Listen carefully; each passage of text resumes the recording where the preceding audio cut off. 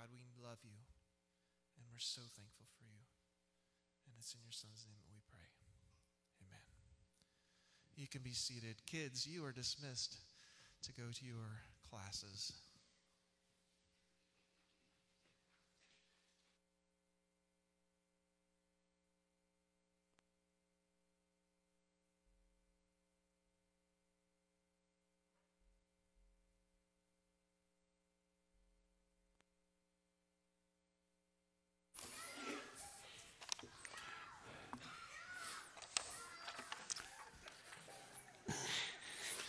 Well, at least they're looking forward to it, right? So Vern and I got away last weekend with our extended family, our kids and their spouses and our grandkids for 4 or 5 days in Gatlinburg. And how would I describe it? If I said it was a bonding experience, as you know, you kind of come together and you've got all of these hopes and dreams just for what this 4 or 5 days is going to be like, and you get the best and the worst. And yesterday, Verna said, "I've got the language for it," and she said it was chaotic, it was beautiful, and it was heartbreaking. So we came home on Tuesday evening, and it's taken us 3 days to recover. But that's family, isn't it? You know, just the reality of lives and coming together as people with our sin, our brokenness, and trying to figure out how do we keep loving well in the midst of all of that. And it's just the best and the most beautiful of who we seek to be, as followers of Christ. Well, we've been lingering with one question since January. You'd think we'd have the answer by now, but one question has guided our entire conversation in the tail end of our study of 2 Corinthians 6 through 9, and this is the question. What is it that causes our lives to be trustworthy? And it's one of those questions that I think are worthy of 6 months of attention. Because I think we're living in a time when that's up for grabs. And, in the course of my life, I'm not sure I've ever lived at a time when the lack of trust in everything is up for grabs.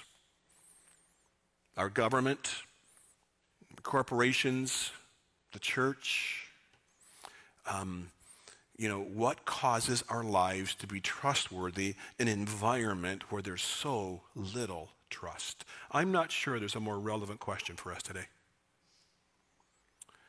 And we've talked about a couple of things over these months. And we've talked about the fact that one of the things that causes our lives to be trustworthy is when we live well in the present. We're no longer living on past glories and past memories of a different era or a better era.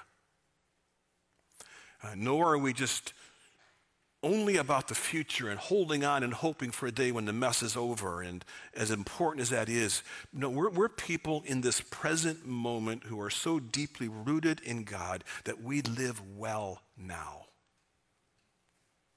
And people notice that. They see that. There's something unique about men and women who are able to engage just the chaos. It just struck me. We could talk about our culture in the same way I just described my family. Chaotic, beautiful, and heartbreaking. That's the world we live in. And yet, we can live well in that. The second thing we talked about was distinctive integrity in our everyday lives. When people bump into you and me, do they experience something different because of Jesus? Distinctive in our language and our choices and how we manage our lives and our resources and our character and how we conduct ourselves in the workplace and at school. And is there something about it, a distinctive Jesus-like integrity? That's trustworthy. We talked about relationships that are defined by courageous honesty and humility. And if you remember, I suggested this may be one of the hardest for us. Do we have the courage to hold each other accountable to the ways of Jesus? And do we have the humility to receive folks saying, Gary, you're not doing so well. This needs to change in your life, Gary. And then the last big idea, and we've been spending a lot of time here because it is so huge, extravagant generosity. And Paul left us with what a generous way of life looks like. We've been spending time in 8 and 9, 2 Corinthians 8 and 9, and Paul ended this section with a reminder of what a generous way of life looks like. I'm going to pick it up at verse 6. I've selected 2 or 3 verses, not the whole thing. Paul writes in verse 6, "So remember this, whoever sows sparingly will also reap sparingly. And whoever sows generously will also reap generously." Paul says there's a cause and effect relationship between the generosity that we are investing in sowing and the fruit that we're seeing. Live from a scarcity way of life and you'll experience scarcity as your fruit. Live with a generous way of life, you'll experience the generosity of that. Verse 8. "And God is able to bless you abundantly so that in all things, at all times, having all that you need, you will abound in every good work." You never have to worry about not having enough to be generous. God will take care of that. In verse 10, "Now he who supplies seed to the sower and bread for food will also supply and increase your store of seed and will enlarge the harvest of your righteousness." Don't read past those words too fast. God says, essentially what God is saying, if I see that your heart is generous because you trust me to provide, I can trust you with more. I'm going to give you more. I'm going to give you greater capacity. I trust you with that. It's an interesting verse. Verse 11, "You will be enriched in every way so that you can be generous on every occasion, and through us your generosity will result in thanksgiving to God." Well, these final 2 weeks, this week and next week, before we move into the John study, I want to reflect on what does generosity look like here at Grace Church. And kind of where my thoughts are going is that extravagant generosity is core to our spiritual formation as a family. It's not secondary. It's not this optional thing that's kind of nice out there when you're able to. It lies right at the center of our spiritual formation as a family. Generosity is how we evidence our gratitude and obedience in following Jesus.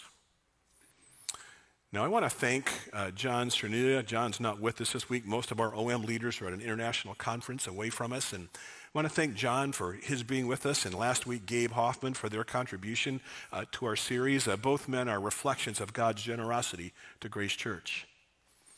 Well, last week, Gabe teased just a bit about having an ask of the Grace family. Remember, he was talking about the fact that was Gary asking him to come in as the hired hit guy to kind of sneak up on the congregation to launch a building campaign or to ask you to give more to Grace Church.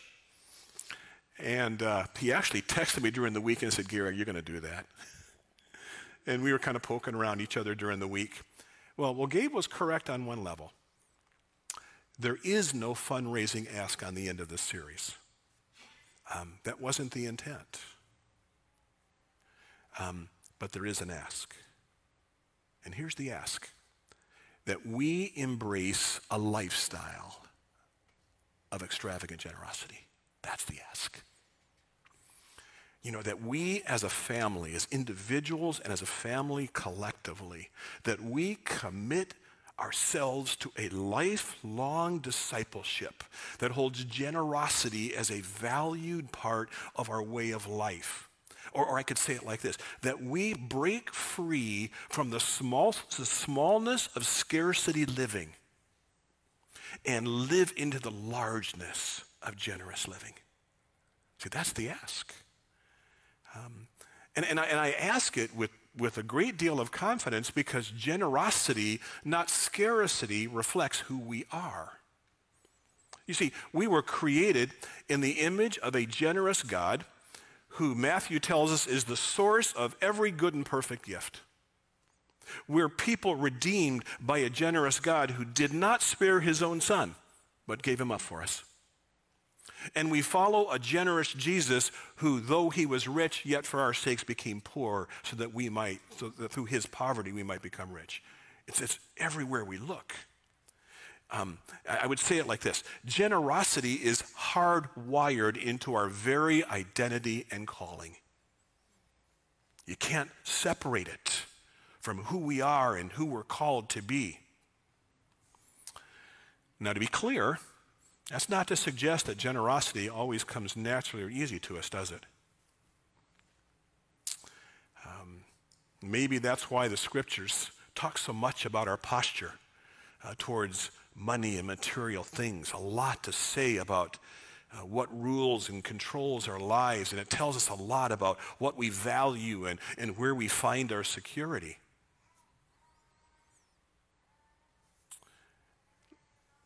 And living well with extravagant generosity isn't achieved by Gary teaching more on generosity. Nor is it achieved by increasing our church budget, nor by getting us fired up with a special giving challenge. All of these things are useful in their place and ways. But here's what I know, and here's what you know. We sniff out gimmicks in a moment, don't we? We feel it. And we should. See, none of that lies behind what truly motivates. You see, what motivates generosity, and this may be new language for you, what motivates generosity is our imagination. Imagination for the people we're called to be as followers of Jesus. That's why over the past couple of weeks, we incorporated some video stories of what generosity has looked like in other people in other places. And some of the remarkable fruit of that type of generosity. It was to awaken our imagination. And it kind of bust us out of the smallness of our scarcity and allow us to dream and imagine what it might look like to follow Jesus with more abandon.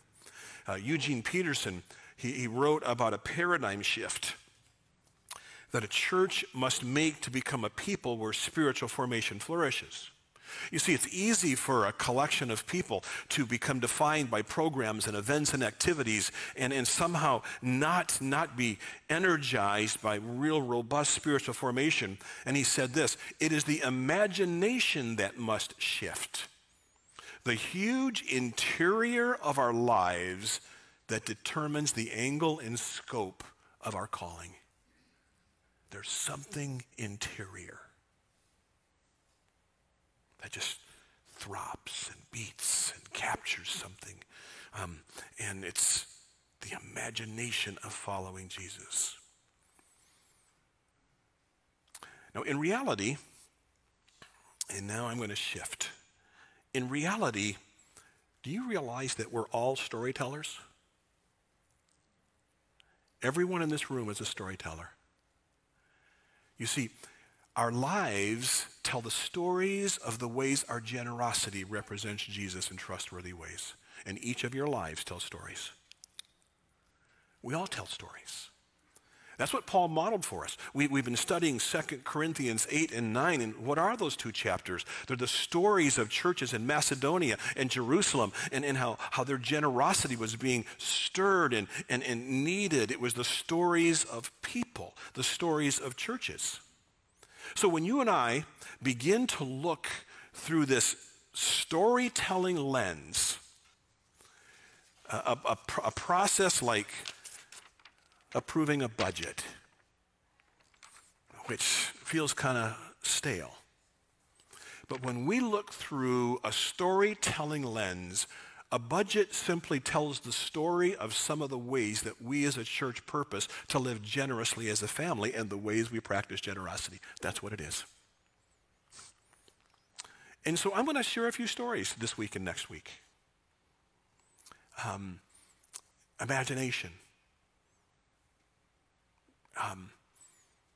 We've been serving at Cleveland Elementary School around the block over here for many, many years. And for those of you who are new to Grace, we've got this long-standing relationship with Cleveland Elementary, and we've cleaned rooms, and we've painted walls, and we've delivered school supplies, and every year we host an event at Cleveland that provides weekend food for the families in need for an entire school year. And sometimes people wonder, does that stuff really matter? Really? What's being accomplished by that? Melody Menson was up here earlier, and she met Heather at an event that Grace hosted with Cleveland Elementary. And Melody was there to hand out pizza. Just hand out pizza to serve. And on this particular day, Melody was serving, but noticed that Heather was hanging around near her. And even offered to help serve. And so Heather joined Melody, and they broke down pizza boxes, and when they were finished, Heather continued to linger. So Melody asked her a few questions, and they sat down on coolers, and Melody listened to Heather's story. And that initial encounter turned into a sweet friendship and journey. At that time, Heather's only income was from babysitting her landlord's child in her mobile home. Her salary paid her rent and utilities, but left no other money. And without a driver's license or any form of transportation, Heather was stuck. Great need. And so Melody began connecting with Heather and connecting her to resources and providing rides, introduced her to other people from Grace Church, and these stories began to emerge. Last Christmas, a Grace family blessed Heather and her girls with a Christmas tree and all the trimmings and all the gifts for Christmas. And others from Grace have hired Heather to clean their homes and provide rides. A group of men helped move donated washer and dryer and other furniture, and a retired teacher here at Grace helped Heather's older daughter fill out college applications. And one day last December, Heather asked Melody to come by her home. And Heather said there was something very important that she wanted to talk to Melody about. And she handed Melody a copy of Our Daily Bread. You know that little devotional? Handed her a copy of the Daily Bread and was open to a reading that was entitled, Giving Out of Our Poverty. And she asked Melody to read about the woman who gave her small coin out of the temple. And the challenge at the end of the reading was how you can give out of your poverty. And so Heather shared that she had been saving clothes for her girls, saving clothes that her girls had outgrown, and some non-perishable food items, and she wanted to send those things to her friends on her island where she had come from, the Caribbean, and had so much less than her. And she asked if Melody would help make that happen. And with tears in her eyes, Melody agreed, and they sent a barrel of items, and it was a huge sacrifice, but the joy it brought to Heather was unbelievable. Just recently, Melody had the privilege of dropping Heather off for her first day at her new job. And Heather will be able to start working full-time here very soon. And the job is within walking distance of an apartment that she is on the waiting list for. And a cool thing, a sign-up sheet was created here at Grace to help Heather with rides until she was able to work at her new job. And all the spots were filled quickly by Grace women willing to drive her around. The Lord has given Heather Many strangers. A part of the story I forgot to mention at the very beginning, one of the things that Heather shared with Melody was that she had been praying for God to give her a stranger to help her. And God has filled her life with many strangers. Now, there are still obstacles and huge ongoing needs that remain in Heather's life, and how she cares now for 2 daughters with a job, and she's praying and trusting God. That the story continues. But extravagant generosity is changing Heather's life. That's what it does. It's so unexpected and surprising that it transforms. You know, our ministry in our community here is called Engage Fayette. Very purposeful. We want to engage our community. And one of the greatest challenges we face is building and maintaining trust. There's that question again. What makes us trustworthy? That's the hardest obstacle for us. And every time an organization that we serve changes leaders, the process of gaining trust starts all over again, because our people have their baggage towards the church. And it's a cycle. It just goes over and over again. And we keep discovering we gain trust by consistent compassion and generosity. I'll share 2 recent stories with you. We've been serving for over a decade a group that is now called Generations Together. Generations Together is largely grandparents who are thrust into the role of providing for their grandchildren for a variety of reasons. Their adult kids, severe health issues, or they're unemployed, or they're in jail. And these grandparents are now caring and raising grandchildren. It's a large community.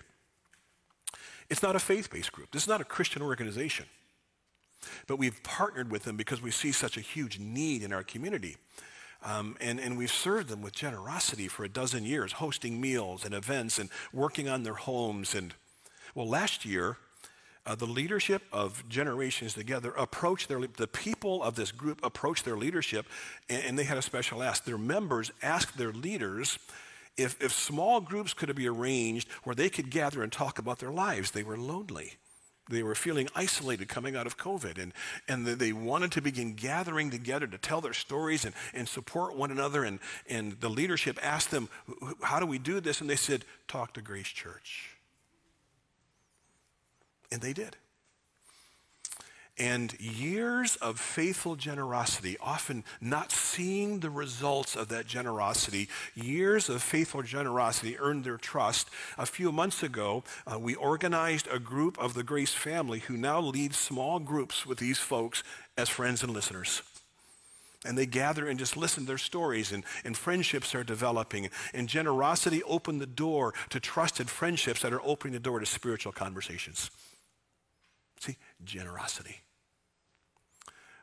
Just 2 weeks ago, Grace hosted a gathering for what is called Drug-Free Fayette. Drug-Free Fayette is a gathering of medical professionals, the police departments and mayors. Fayette County DA was there, as was the state of Georgia district attorney. And they were discussing ways Fayette County can work to reduce prescription misuse, the opioid crisis, and the drug and alcohol abuse, which is substantial in our county. And it was hosted by Factor. Factor is an organization that's the gathering of all social service groups in Fayette County. Every county in the state of Georgia has their own Factor. And we've hosted Factor here at Grace Church in monthly gatherings for almost 10 years. And in one ways, it's a very disappointing thing. We have tried and tried. We are the only church that ever participates in this.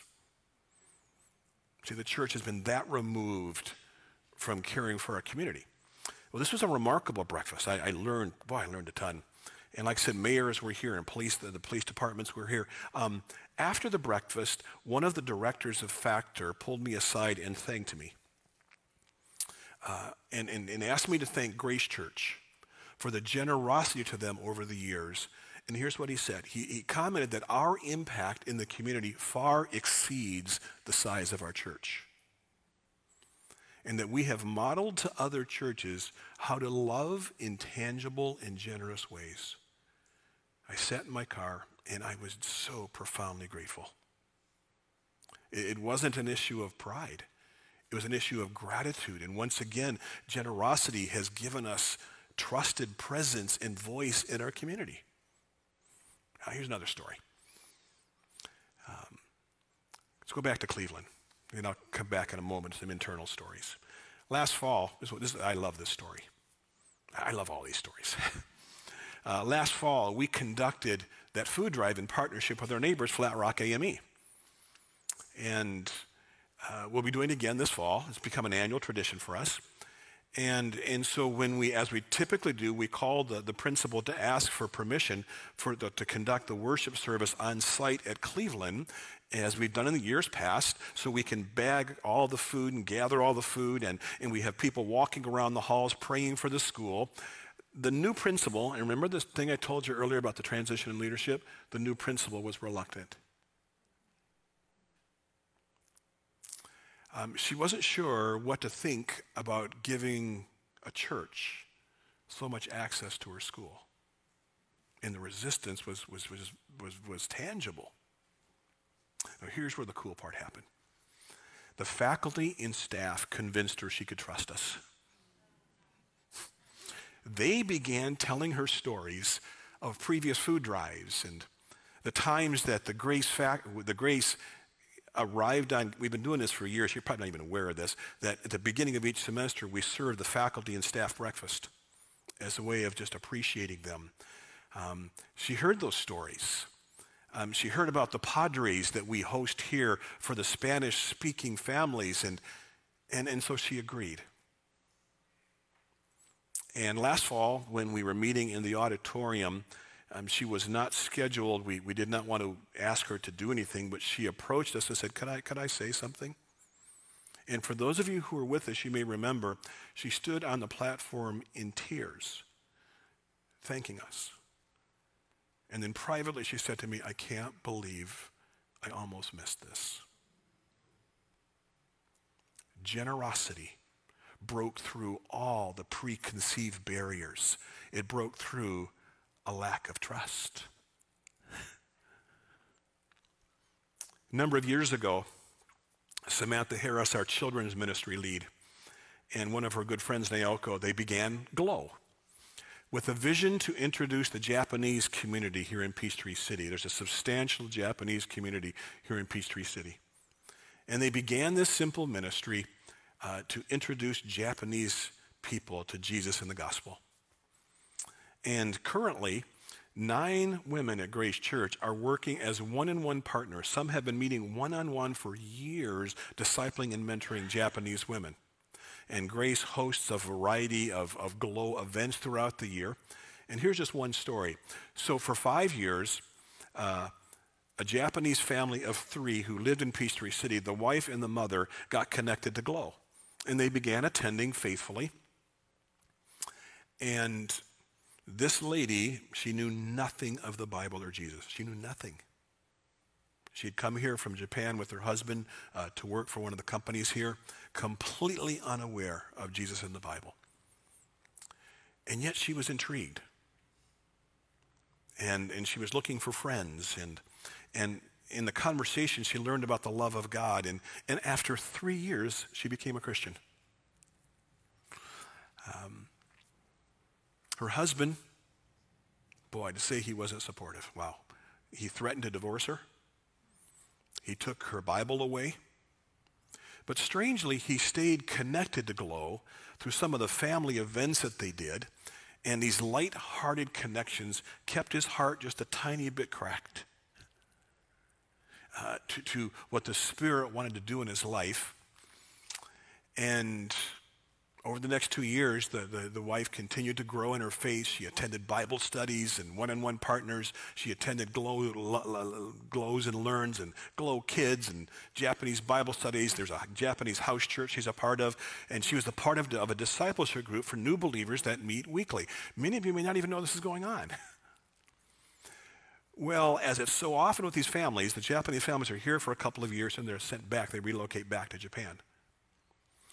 And when it was time for her to return to Japan, this story is it is just so remarkable. When it was time for her to go back to Japan, she left the U.S. with a strong faith. And Samantha and others were now praying for her growth and for her husband in particular. And obviously that she would grow in her faith back in Japan, which is, I don't recall the specifics, but maybe 1% Christian. Very few churches. And she was stepping back into that. Once in Japan, this lady told her husband that she was now a Christian and that she had been baptized. She told him that she wanted to raise her daughter as a Christian and that she wanted to find a church to go to in Japan. Over these years, her husband had observed such a dramatic change in her and her daughter that he agreed to her request. And here's what he said to her. Can I come with you? Maybe I will be baptized one day too. See, and as a family, they've joined a church. And it gets even better. This family, including the husband, is now helping Glow here launch Glow Japan. And our long-term mission has always been to equip these believers to return to Japan to share the love of Jesus with their communities. And this family is now working alongside Glow to minister to the needs of many other returnees and help them make connections with other churches. And we now have a link. The generosity of people who support Glow as one-on-one partners. Those of you who support Glow financially and in prayer is impacting the world. So generously, reap generously. Grace Kids, a couple more stories. I kind of shot out through all of our people. I'd like to hear some stories. During a recent small group time among our 4th and 5th graders, they were discussing the importance of being a part of a church family.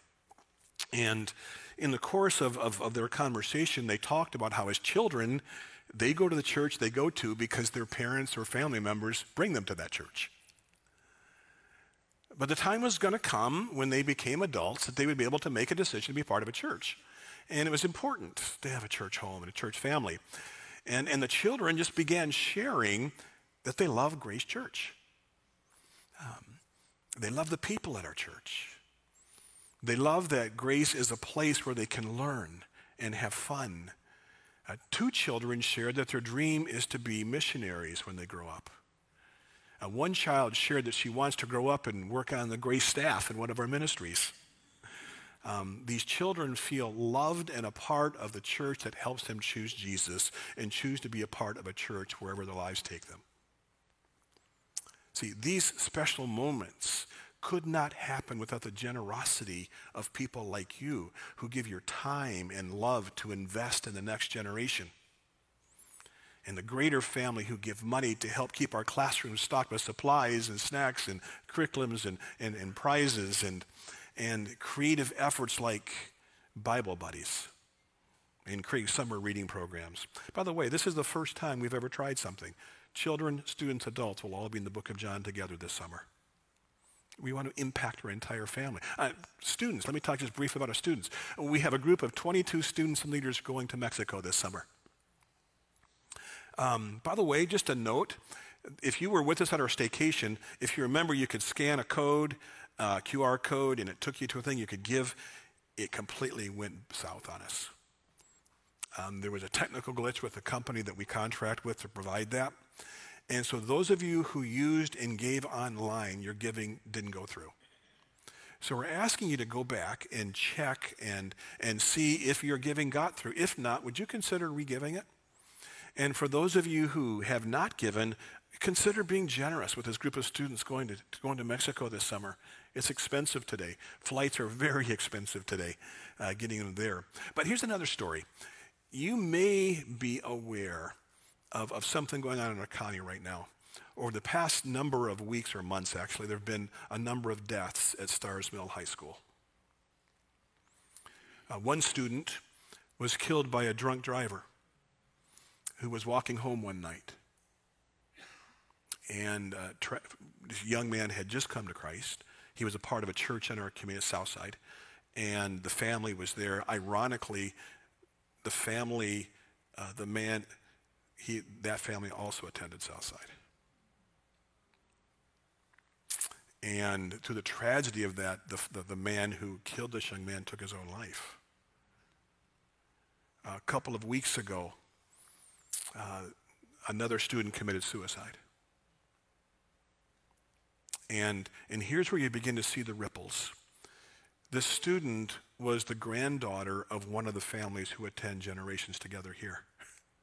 And the links and the relational connections that are there.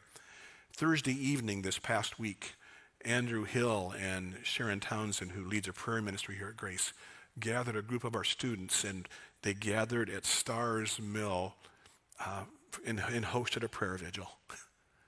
Invited Fellowship of Christian Athletes and Young Life and other churches. Great story. Just loving our community in generous ways during a time of real tragedy. Friends, I could go on and on. These stories just scratch the surface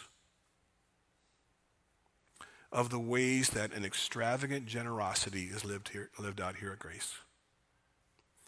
And these stories range from our financial support of missions all around the world to special financial gifts.